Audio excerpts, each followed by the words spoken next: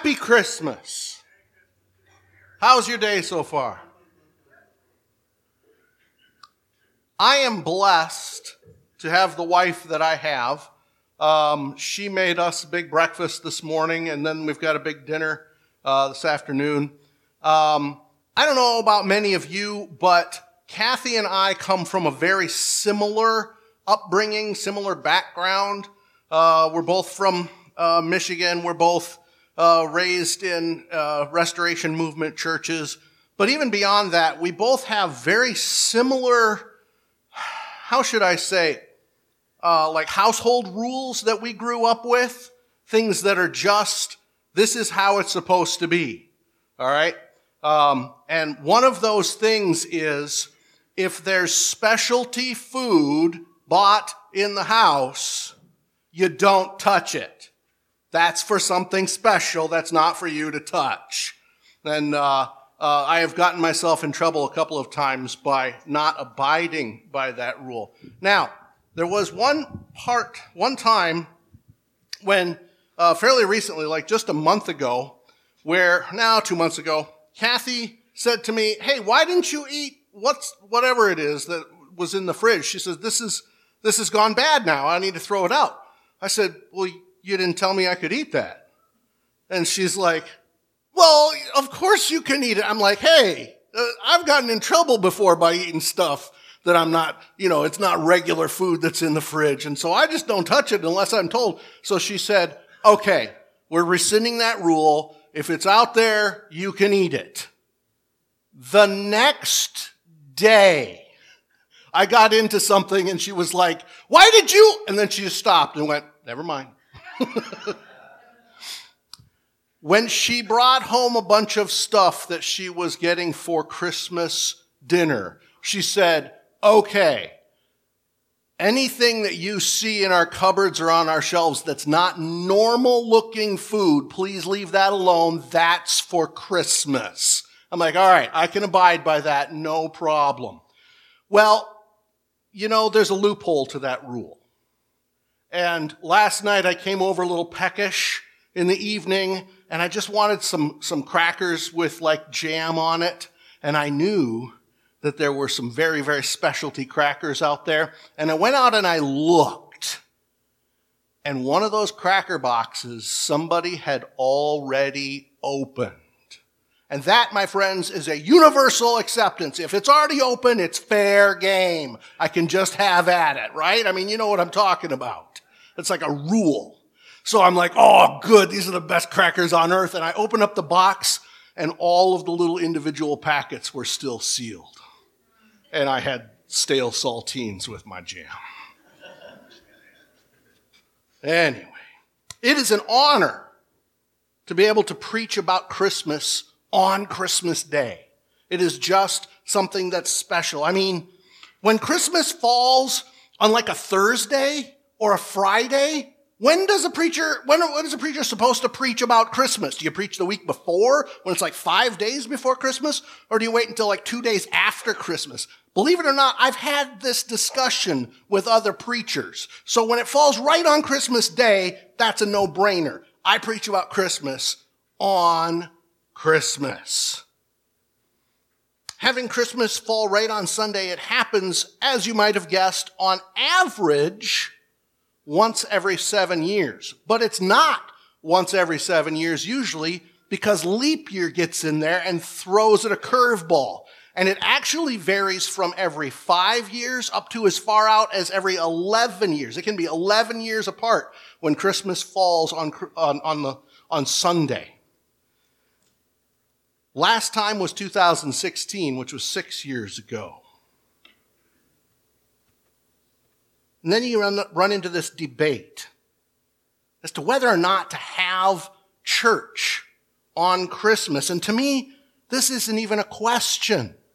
It's like, why would we bother people with worshiping God on the day that we actually celebrate his coming into this world? Just don't trouble people. Let them jump right into the presents. Then it brings up the question, well, when, why, and by whom was the decision made to say that Christmas was on December 25th anyway? Where does that come from? The technical answer is that the leaders of the church got together and decided it in 273. That's how far back it goes that Christmas was put on December 25th. And yes, I don't deny, they picked that day because there were two, in Northern Europe where Christianity was spreading, there were two pagan holidays that were held on December 25th, and they wanted to kind of push those out and have these newly Christianized, formerly pagan Northern Europeans start worshiping Christ on that day. And I don't have a problem with that. I also like having a really wonderful festival, like celebrating the birth of Christ, at virtually the darkest point of the year. The other day, on the 21st, was the darkest part of the year. And if you think it's bad here, where I grew up, on December 21st, it's usually dark, and I mean dark, at 4:30 in the afternoon at this point of the year. So having a big party, having a festivity, that's not a bad thing. Jerry, could I get you to go shut this door for me, please? Appreciate that. No matter what our reasons are for the month or day that we choose for celebrating Christ's birth, what should be the most important thing is that it's a remembrance of the incarnation of God. We can gather together and celebrate with family and friends, open presents, give to the needy, have church services, go caroling to our neighbors, or have a nice feast, any of these things. But we must always remember that the reason for this season is that Christ came as was prophesied. Now, while this event it somewhat seems to just appear out of nowhere, almost at the very beginning of the New Testament, without a whole lot of explanation as to what it is. You know, for us people, us descendants of those Northern European pagans, most of us are, we have to keep in mind that this wasn't something that just popped out of nowhere for the people to which it happened. They had been looking for this for thousands and thousands of years.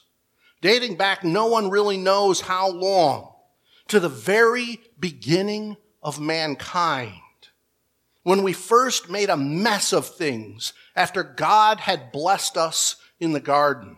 Genesis chapter 3, verse 15 gives that first prophecy that there would be a Messiah that would come for us. He says, after they would have been fallen and they're being put out of the garden, God says in Genesis 3:15 to the serpent, I will put enmity between you and the woman, and between your offspring and her offspring.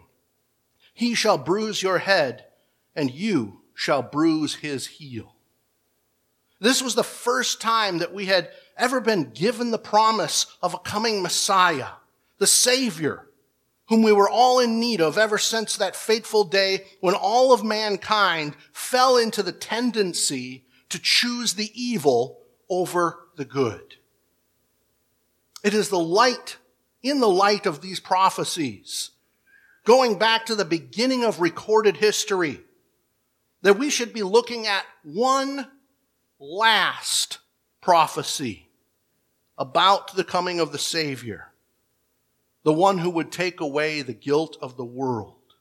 An announcement that was made as usual, as many times prophecies were, through an angel, a word that literally means messenger.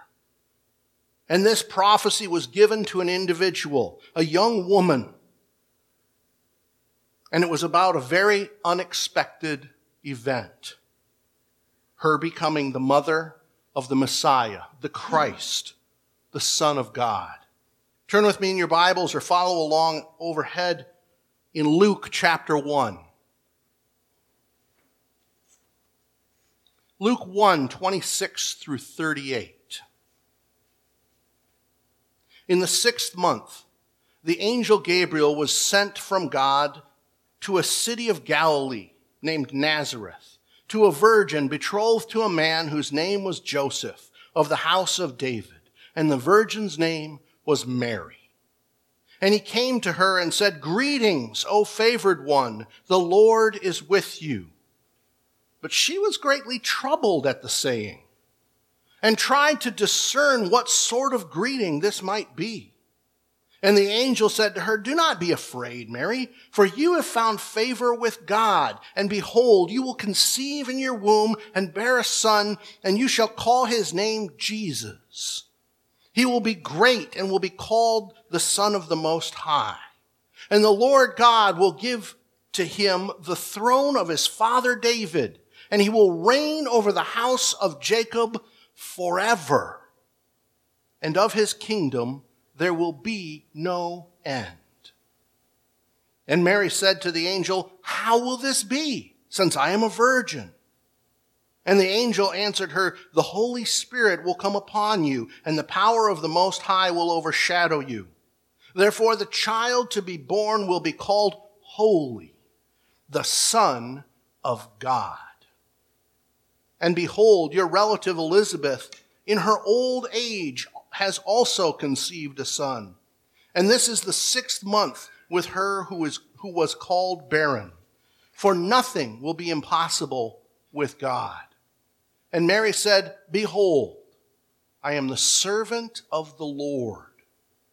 Let it be to me according to your word." And the angel departed from her.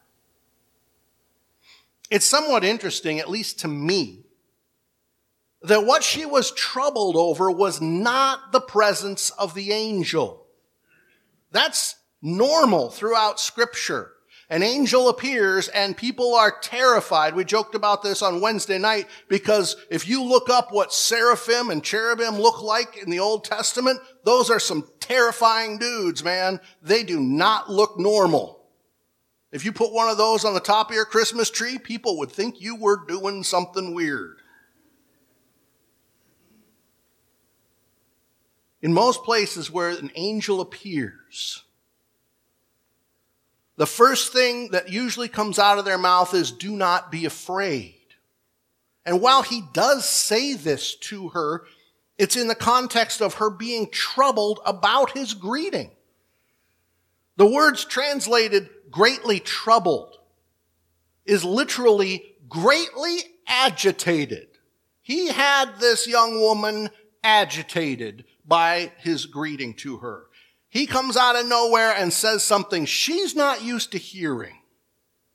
The text also makes it clear that she was trying to discern what kind of greeting this is. Clearly, it was nothing like anything she'd ever heard.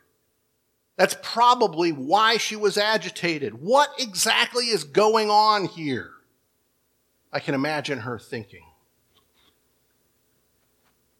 When the angel makes it clear what's going on here, she is still rationally thinking about what has been said to her in accordance with the reality of her life. She's like, yeah, that doesn't work. Mary is a thinking, rational, reasoning person. And she wants to know the details of this extremely unusual event in which she finds herself, because what he is saying doesn't line up with reality. She is clearly very familiar with the Old Testament scriptures because she isn't confounded by the explanation of who and what this child is all about. When he tells her about the child, the Son of God, she isn't like, whoa, wait, what are you talking about? She knows what he's talking about. She understands the Old Testament prophecies. When the angel says that he will be called the Son of the Most High, and that he will reign over his father David's throne and kingdom, which will never end, she isn't perplexed. She doesn't say, I don't get what you're saying. I don't even understand what that means. She knew what it meant. She and her people had been waiting for almost 2 2,000 years since the first prophecies were written down and given to them. In that situation, completely understanding what this is referring to, she gives her consent. She bows her entire life before the will of God the Father, completely understanding what is being said to her. And this brings us to the actual event. The prophecies are over. It was the time for them to come to pass. And they did so with the arrival of a sweet little baby who was placed in a manger in an insignificant farming town in an insignificant backwater province of the Roman Empire. This was Nowheresville.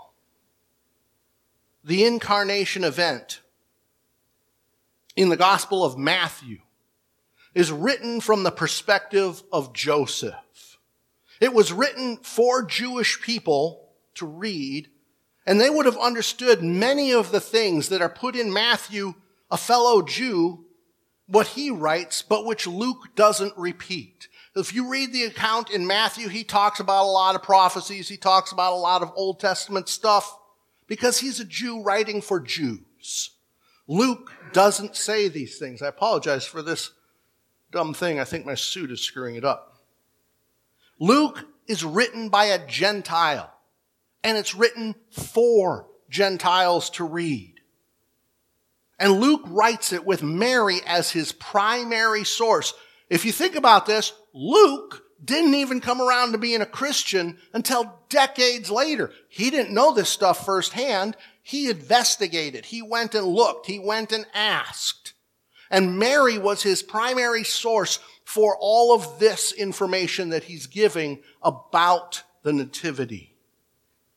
So he tells the story from her perspective. Turn to Luke chapter 2, 1 through 7. In those days, a decree went out from Caesar Augustus that all the world should be registered. This was the first registration when Quirinius was governor of Syria, and all who went to be registered, each to his own town. And Joseph also went up from Galilee, from the town of Nazareth to Judea, to the city of David, which is called Bethlehem, because he was of the house and lineage of David, to be registered with Mary, his betrothed, who was with child. And while they were there, the time came for her to give birth. And she gave birth to her firstborn son, and wrapped him in swaddling clothes, and laid them in a manger, because there was no place for them in the inn. Anyone in the Western world who has seen a big nativity like the one we have down at Motter Park, we have this concept in our minds about the birth of Jesus. They were traveling to be registered so that they could be more accurately taxed. Thank you, government. And it happens that the time for the baby's arrival comes. Perhaps it's a little bit earlier than they had expected due to being jostled around during the journey, riding on a donkey, or perhaps even walking the 3-day walk on rough roads from their home to where they were. No arrangements have yet been made. And they don't even have a proper place for the baby to be born. There's no clean, comfortable bed in their house. No midwife present. Not even a strange bed in an inn where there could at least be some basic comforts. No.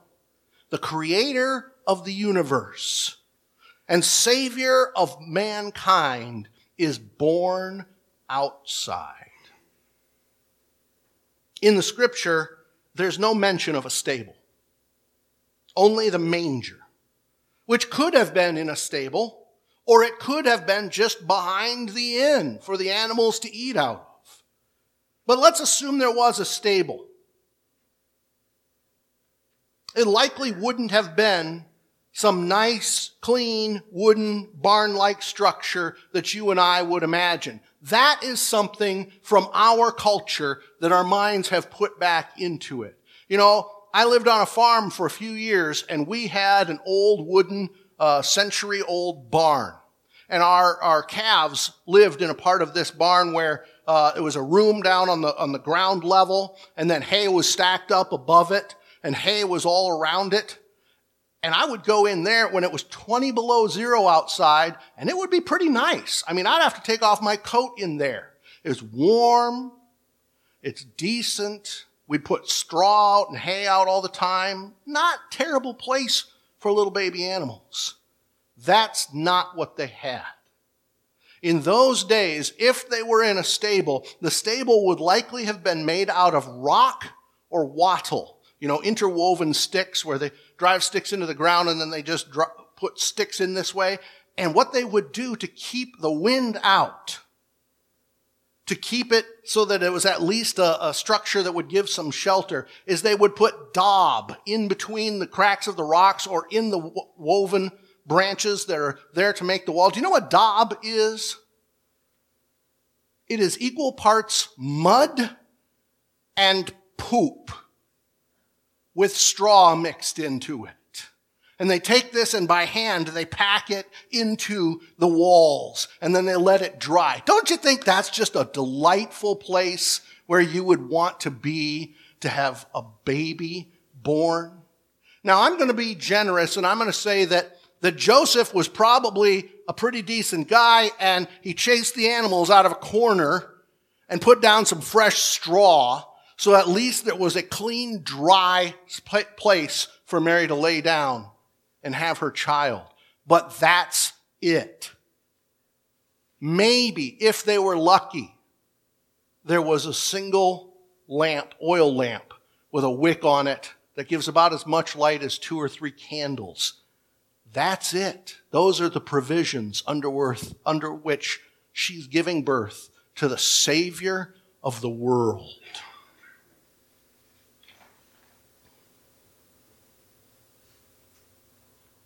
God became man. From the throne of heaven to an outbuilding made partially out of manure in the backyard of an inn. Turn with me to Luke chapter 2, verses 8 through 21.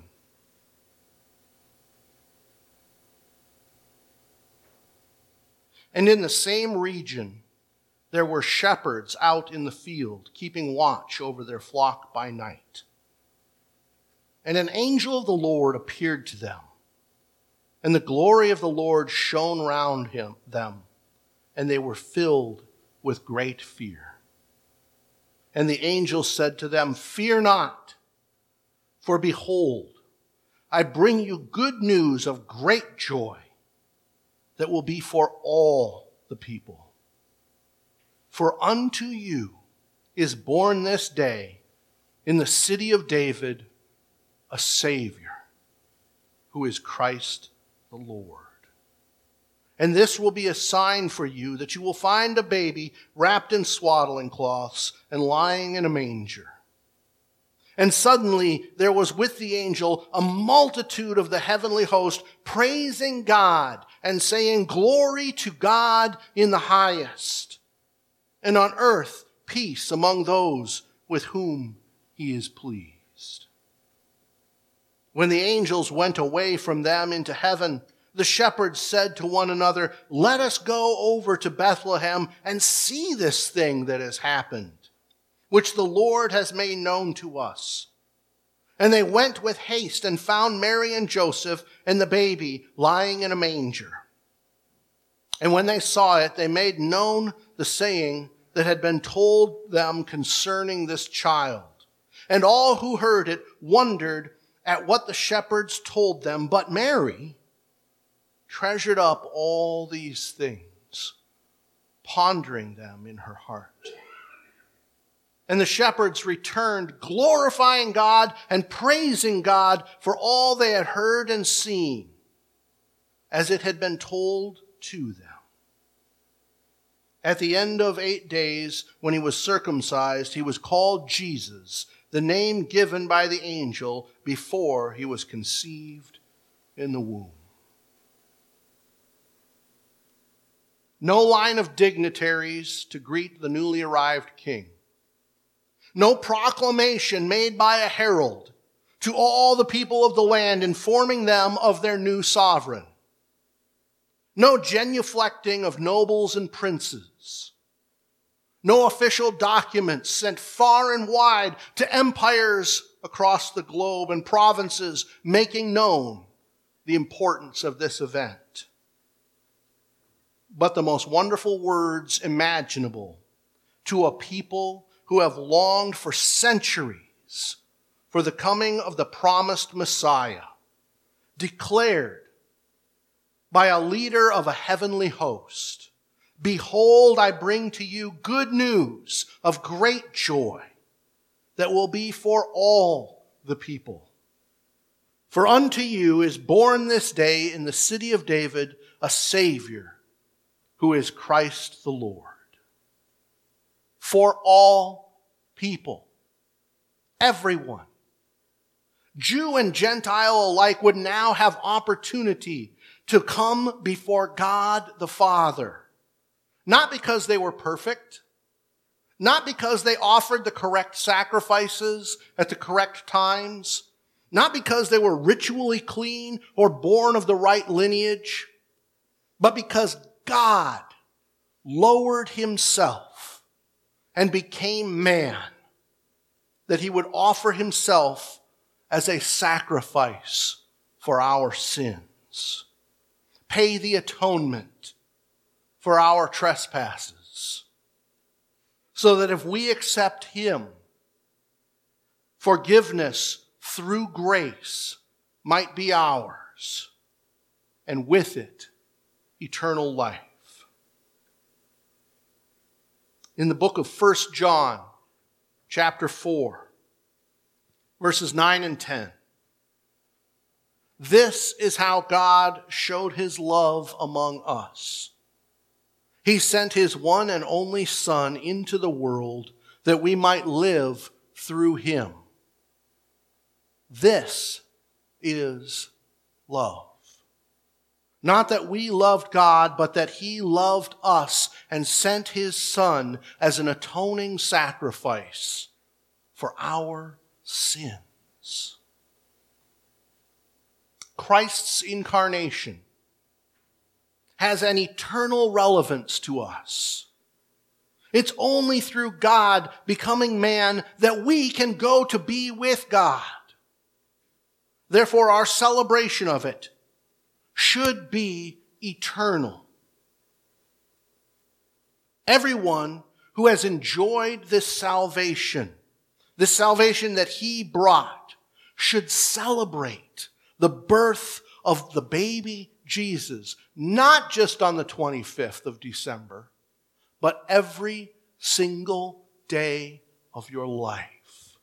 Because it is through Jesus Christ, being born of a virgin and laid in a manger as a tiny little baby, that he came and grew into a man who died on a cross so that you and I may live in eternity. Let's pray. Father God, we love you and we praise you.